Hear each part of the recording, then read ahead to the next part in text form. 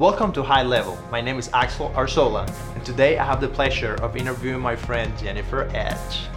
Jennifer is a world-class tattoo artist. She co-founded Mainline Inc. with Danny Civitar to bring a tattoo establishment to the city of Chattanooga. Jennifer is also leading Literary Inc., a convention to celebrate the intersection of literary fantasy and artistic magic. While embracing the heritage of tattoo's past, she also brings modern technology and techniques to take the art of tattooing to the next level.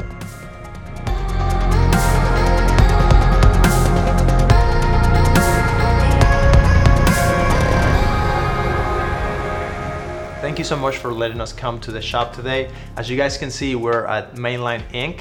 There's a ton of artwork here in the background. I'm really excited about this episode because we have been interviewing a lot of my friends in business, but this is the first artist interview we get to do on the show. Yeah. Okay. Jennifer and I met about a year and a half ago. Yeah, about a year and a half ago. I was at the Chattanooga Film Festival and I'm going through the Instagram feed and I'm just doing my thing, commenting and liking pictures and trying to get a feel for what's going on. And then I comment on one of Jennifer's pictures and she replies back and then we start back and forth. Mm-hmm. And then we met at the festival and she was doing some tattoos there. What was it, 2 months later, you ended up coming back to me and saying, I've got a friend and he's wanting to tattoo. And I normally always respond the same way with, I'll be more than happy to answer a couple questions, have them come into the shop. But it turned into a little more of a story there. When I met Anil, I knew immediately. I even got in the car and I was telling my wife, I was like, this is the guy. And she goes, this is the guy. I said, yeah, now we just got to make sure Danny's on point with it, because it was great. And after him being here for 2 weeks, we knew he was the one. Well, I guess my first question would be, if someone wants to be an apprentice, what are the qualities they should have and how should they look at it? The biggest thing about becoming an apprentice is getting yourself to a point where your portfolio is something that an artist couldn't say no to. You can't just come in with a couple of drawings and saying, hey, I want to learn how to tattoo. It's more about just working to the point where if you have drawn 80 roses, you have, all of them different and just on point. Making that drawing the best drawing it can be, going back to it 5 times if you didn't get it right the first few. Past that point, if you're a tattoo artist and you want to make yourself better, going to these conferences like Explore, I know they're doing another one, or the rumor has it they're doing another one in the fall, and it was 3 days of what felt like a college weekend, and so many notes and so much information. And the 2 weeks that I've been back, every single tattoo I've done, I've come back with a hunger for making it better and making it more, and taking the things that I learned about color from Timmy B and mixing colors and having that set up. I got my portfolio checked out by Teresa Sharp, and there was lots of words of advice of more contrast here, take some of this away and put it deeper here, and fully render every design you do. I had an opportunity last week to do an Alice in Wonderland piece, and it took me about 4.5 hours to draw and fully color, and I used everything I learned from that conference in it, and I think it's one of the best pieces I've ever done. Furthering your education and taking the time to just better yourself and working at it every day, chipping away at the pieces of yourself you don't like, just moving forward. I want the short version of how did you get started? It took me 12 years. There is no short version. If you want something, find a way to get it. Work hard till you get it. I'd asked along the way several different people I got tattooed by, and some of them were receptive, some of them aren't. I promise you, if you go in and you're saying, hey, I want to be an apprentice, they're not going to want to talk to you. A lot of places, it's hard to get into this industry, and it's because it's an amazing job.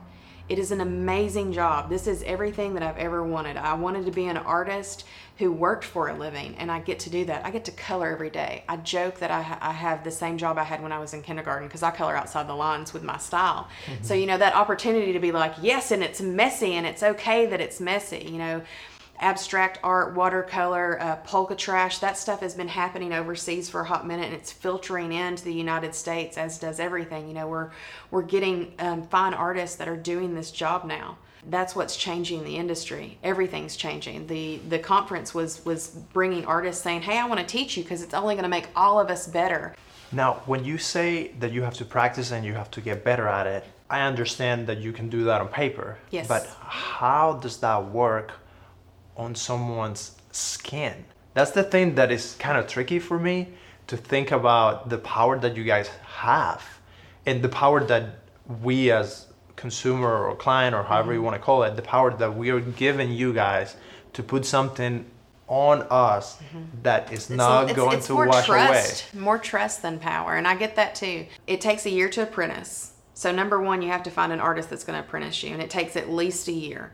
But what we tell folks is every artist is different. And with you having more fine artists now, instead of coming in and saying, I want number 13 off the wall, you're coming in and you're selecting a style. So when people come in here, the first thing we tell them is, flip through all the books. And when you're like, I love everything this artist does, that's who you're going to want to work with. Because they're going to bring your idea out, and it's going to be with their style, which is something you're attracted to. We've even had people who've come in where I've seen a piece and I'm like, the best person is going to be this from this other shop. Because you want to get the right tattoo with the right artist. We always tell everybody, anyone in here can do what you're looking for, but it's going to be in their style. If you're coming to me for a portrait, it's not going to be realistic. It's going to be Pablo Picasso or watercolor thrown off this way. You select the artist, and that's how you get the right tattoo. How does that artist gets to practice if every time they mess up, there's no going back? Like, I suck at drawing, but at least with film, I can practice and it's okay. Like, I get to do it over and over again. There is stuff that the industry has, you can get a hand and you can practice it. It's not ever the same though. Everything that you do is preparing to get you to the point where you're ready to do the skin. Your first tattoo is normally on yourself. I mean, when we saw his line work, I was looking at it going, it's solid. He's got solid line work. And normally with apprenticeships, it takes a second. I ended up doing 2 on myself before I tattooed somebody else, because the first one, my trainer was kind of like, not quite there, but really close. And the next week I did one and we were good. Did you have to go back and cover those? No, I left them. You left I left them. One of them, my very first tattoo I did on myself was an anchor on my thigh to remind me to keep one foot on the ground and the rest of me in the clouds. I knew that coming into this job that it could give you things that you wouldn't normally get with normal jobs. My job, I can go on the convention circuit and I can travel the world. I can travel the United States. I can go to places I want to go to and tattoo for a weekend and then see them. And that's how I do a lot of this stuff. When we go on conventions, when I go get tattooed, if I pick somebody that I'm like, I'm traveling down to Orlando to get tattooed again, well, it's right there at Harry Potter World, Universal. Woo, here we go. So, both of those things come into play. With the practicing every day and getting better every day, the thing is also reminding yourself to take a moment, because you're supposed to enjoy where you're at. I've never said, this is where I'm going to go and this is who I'm going to be. It's more about the journey and getting there, because I think that's who is molding me. And so when we take the chance to go get tattooed from this person or go to a convention here, taking those 2 extra days to be like, oh my gosh, I just walked around Savannah for 2 days and now I know all of downtown. It's that balance, and it's keeping that balance. And that's how I choose to live, my tattoo experience. For the first time someone gets to tattoo on someone else, I know that there's a lot of meaning through everything that you do. So tell me a little bit about how does that feel? One of the first tattoos I did was, I think it was the second or third at the shop, was on a friend of mine that we used to work at Blockbuster together. He was one of my cashiers. I used to manage Blockbuster, and that was my favorite job up until tattooing. Getting to work on somebody that I did a little Sailor Jerry dagger on his chest that was this big, and it took like an hour.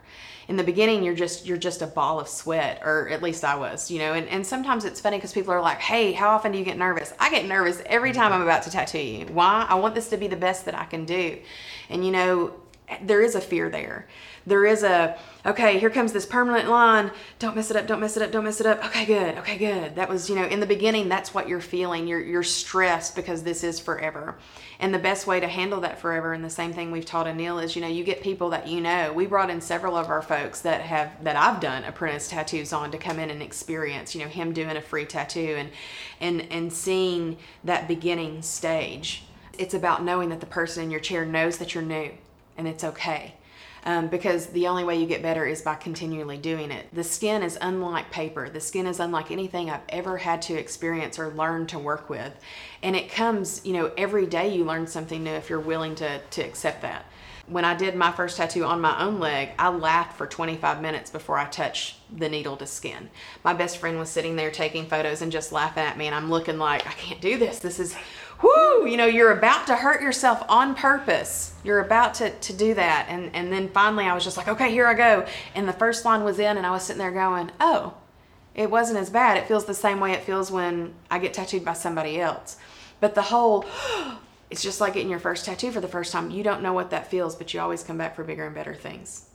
How do you deal with failure and making a mistake from a tattoo point of view and also from like a personal point of view? How do you deal with messing up?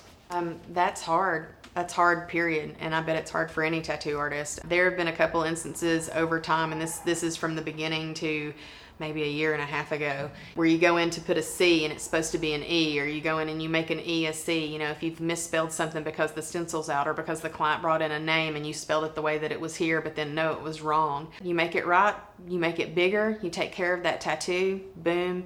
You know, you go back and you talk to the client, and if the client's good enough to come back in and say, hey, this kind of wasn't what I was expecting, you find a way to work on it to where it is. We've had a lot of folks who, you know, people come in and get cover-ups too, just because it's that changing of an idea. Well, this is who I was in my 20s, this is who I'm now here. But for the failure thing, you just come back and you try harder, you swing further for the fences the next day. Whatever mistake you made, don't make it again. Fix it. If it was something that was an error on skin, well, then you figure out what that was. If it was something where the drawing or the design could have been better, you work on it. You design it for 4.5 hours. It says, you know, this first drawing may not be right. The 7th drawing may not be right. You get it until it's right. And that's the thing. Once again, just coming back to trying harder, because failure is hard for anybody. Our failure is somewhat permanent. And by meaning somewhat, you know, we've had people who've come in with other tattoos that this was wrong. How do you fix it? You find somebody that you trust and you let that process take hold. So how do you make the transition from just being an artist to owning your own shop and having artists work under you? And I bet it's a whole different dynamic. Danny and I wanted to have an environment that suited our lifestyles better. You know, we wanted to have a place that anybody could walk into and feel comfortable. And I think sometimes you end up missing out on that because a lot of folks walk into certain shops and it's not, you know, they don't feel comfortable. And we wanted to make an environment that was comfortable. And I joke about having pretty princess hours, but I do. I work 10 to 6 because I want to go home and be with my family. Once again, that balance and keeping yourself balanced. I don't look at it like we have artists that work for us. We work with each other. You know, to me, I feel like Mainline is its own entity and we're all separate artists in here, but we work together as a team. We're about to put on our very first tattoo convention next year called Literary Ink, and it's kind of got a wizardry tattoo theme to it. It's setting up to where all of us are working together because we have a common interest, and we're bringing in artists who have that interest. Like all of us are readers, and Kitty and I are very avid Harry Potter readers, and that's kind of where, you know, seeing all these other artists that are interested as well, you know, to see that part of the industry get excited over something like that. If I'm an artist right now, but I want to own my own shop, what's the timeline? What are the steps that I need to take so I can achieve that? I think that's different for everybody. I think that's one of those things where I never thought I would have a shop this early, and we were really lucky to have a backer in the beginning who came on and helped us out. You know, sometimes it's that, sometimes it's you know, doing everything on a shoestring. What a lot of artists are doing, and I think is actually really wonderful, is there's several different places where they're renting like a one-room place. They're opening up just a studio for them, because I mean, you can be an instant business owner that way. Technically, we're independent contractors anyway, so we are an instant business owner. But if you're talking about the bigger box, that's something that, you know, you just kind of have to do research on and fill it out. We started talking about Literary Ink last summer. I kind of approached him with the idea, and I'm like, I have this idea, and he was down on it, and so we decided to do it to make it happen. Once again, it feels like it was a jump. It was a leaping point of, I have faith that it's going to be there. I have faith that this is going to work out, and we have been very blessed. We've got an artist coming from Australia. We've got artists coming from California, Colorado, Michigan. We have a lot of people interested in this, and it's going to be amazing. That's great. And I do want to talk a little bit more about that conference, but before we go to that, I would like to ask you about working with Danny and having a partner, and how does that work? And for people who are looking into maybe starting a business or going on a venture or on anything that they want to do, they need to have partners. Like, I mean, we're talking about partnering up with other projects. Right. And I really love the approach that you have to making relationships with people and working all of that in. Can you tell me a little bit about how do you make that work? I think that, it's about utilizing your network. I saw this amazing documentary called Super Mesh, and the gentleman in it was talking about how he's like, I look at life and the people I work with like tokens. He goes, I'll hand out this token and we take care of each other. I love introducing all of my friends to all of my friends, because we all have things that we're doing. Like I tattoo this chef, and the chef cooks for me, and we joke about, he goes, she's my tattoo artist and I'm her chef. But it's one of those things, we're doing Literary Ink. He's coming on board. He's cooking for the whole weekend. So you've got an extra level of, it's not going to be nachos and cheese. It's going to be executive chef Eric Fulkerson throwing down golden snitch sliders. There's a different level of when you're working with different folks. And you introduced me to our apprentice, and then that reintroduced me to what you do. And now we're about to do this other project. We're going to tell you later it's exciting about that one. what that project is. Very exciting. It's great to kind of see people who have your same drive, who have the same integrity that you have, work with people that you can learn from, and they can learn from you. And then, like I say, I love introducing my friends to everybody, because we're all business owners. We're all making these different things happen, and just jumping out there, kind of combining our efforts is what makes you rise together. And I guess that would be what would answer your question.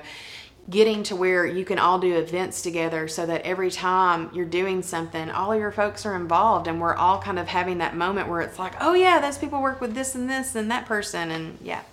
I love that, but that gives me another question. How do you weed out those people that you don't want to, that you thought maybe at the beginning you wanted to get involved with that person? I agree, we need to get to know a bunch of people. I have a little bit of that problem where I get really excited with everything, but maybe we need to learn how to be selective with those people, and what avenue or what venture to go after with who.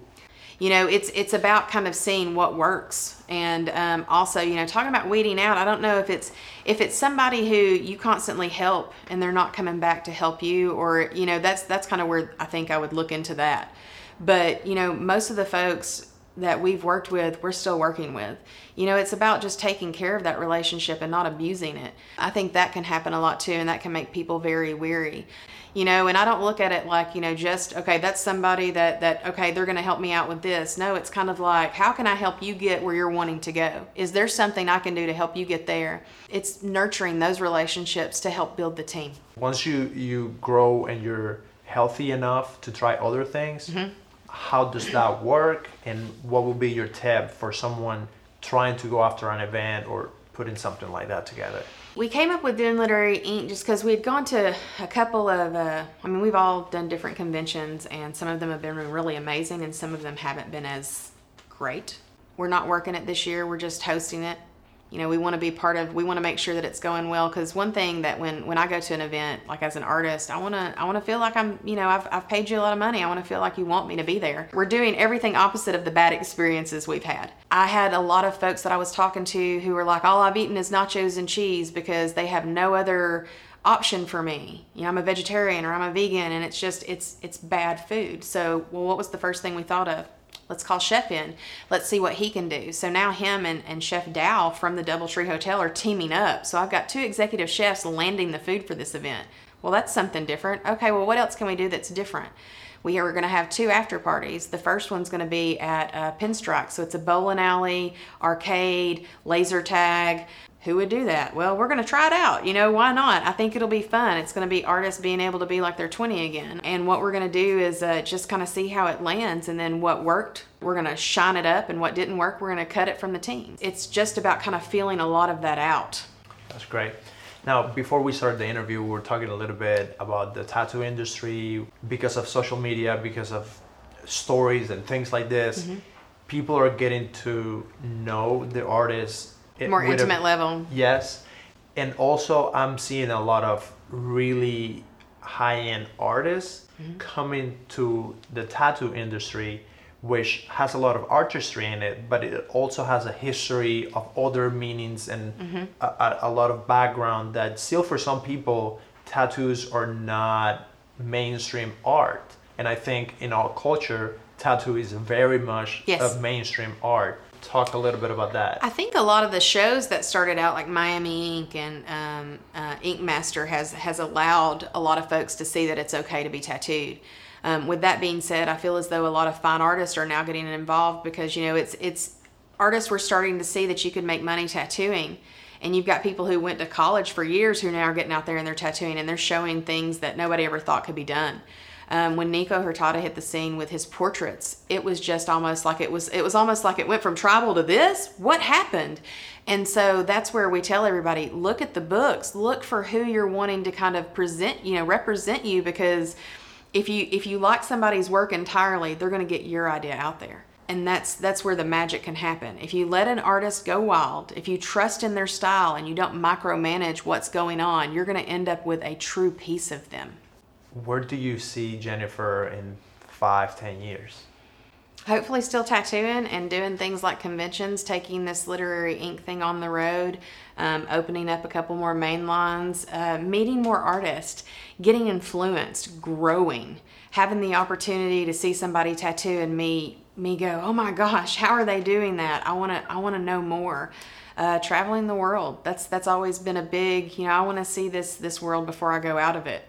Having amazing experiences with my wife, with the team here. Finding that equal balance of work is fun, because if you're not having fun, it makes work a lot more difficult. Or if work doesn't feel like work, then, you know, that is the life. That's cool. So before we finish, if you could give that kid that is trying to be an artist, what would be your advice for that person to live at the highest level possible? Never stop and just constantly get better. If you can draw extra that night, draw extra that night. It took me asking 12 years before I got a chance to apprentice. It wasn't like constantly going after it, because I think if I constantly had gone after it, it would have happened sooner, but I believe in a big kismet world and how things are just supposed to happen. And the first person that I asked to tattoo me was training somebody at the time, and she was like, you know, maybe afterwards, but then she ended up moving. And the person that she was training was who trained my first mentor. So in some way, it came down. And I think that's where, you know, sometimes you may look and see a road that you think you want to go down and you're just forcing your way down it when you should have gone down this road in the first place. But life tends to get you where you're supposed to be. I'm very blessed. You know, this shop is very blessed. We're really lucky. We've got a lot of amazing clients and then phenomenal artists that are in here with, you know, just an amazing core. It's about kind of, you know, experiencing or getting that feeling and getting the right tattoo. Well, that's it. Thank you so much, Jennifer. I really appreciate your art and your friendship and getting to spend time with you and talk to you like at 1 a.m. kind of thing. Yeah, that one time. With ideas. So thank you so much for having us here. It's awesome. This was High Level. My name is Axel Arzola, and I hope to see you on another episode.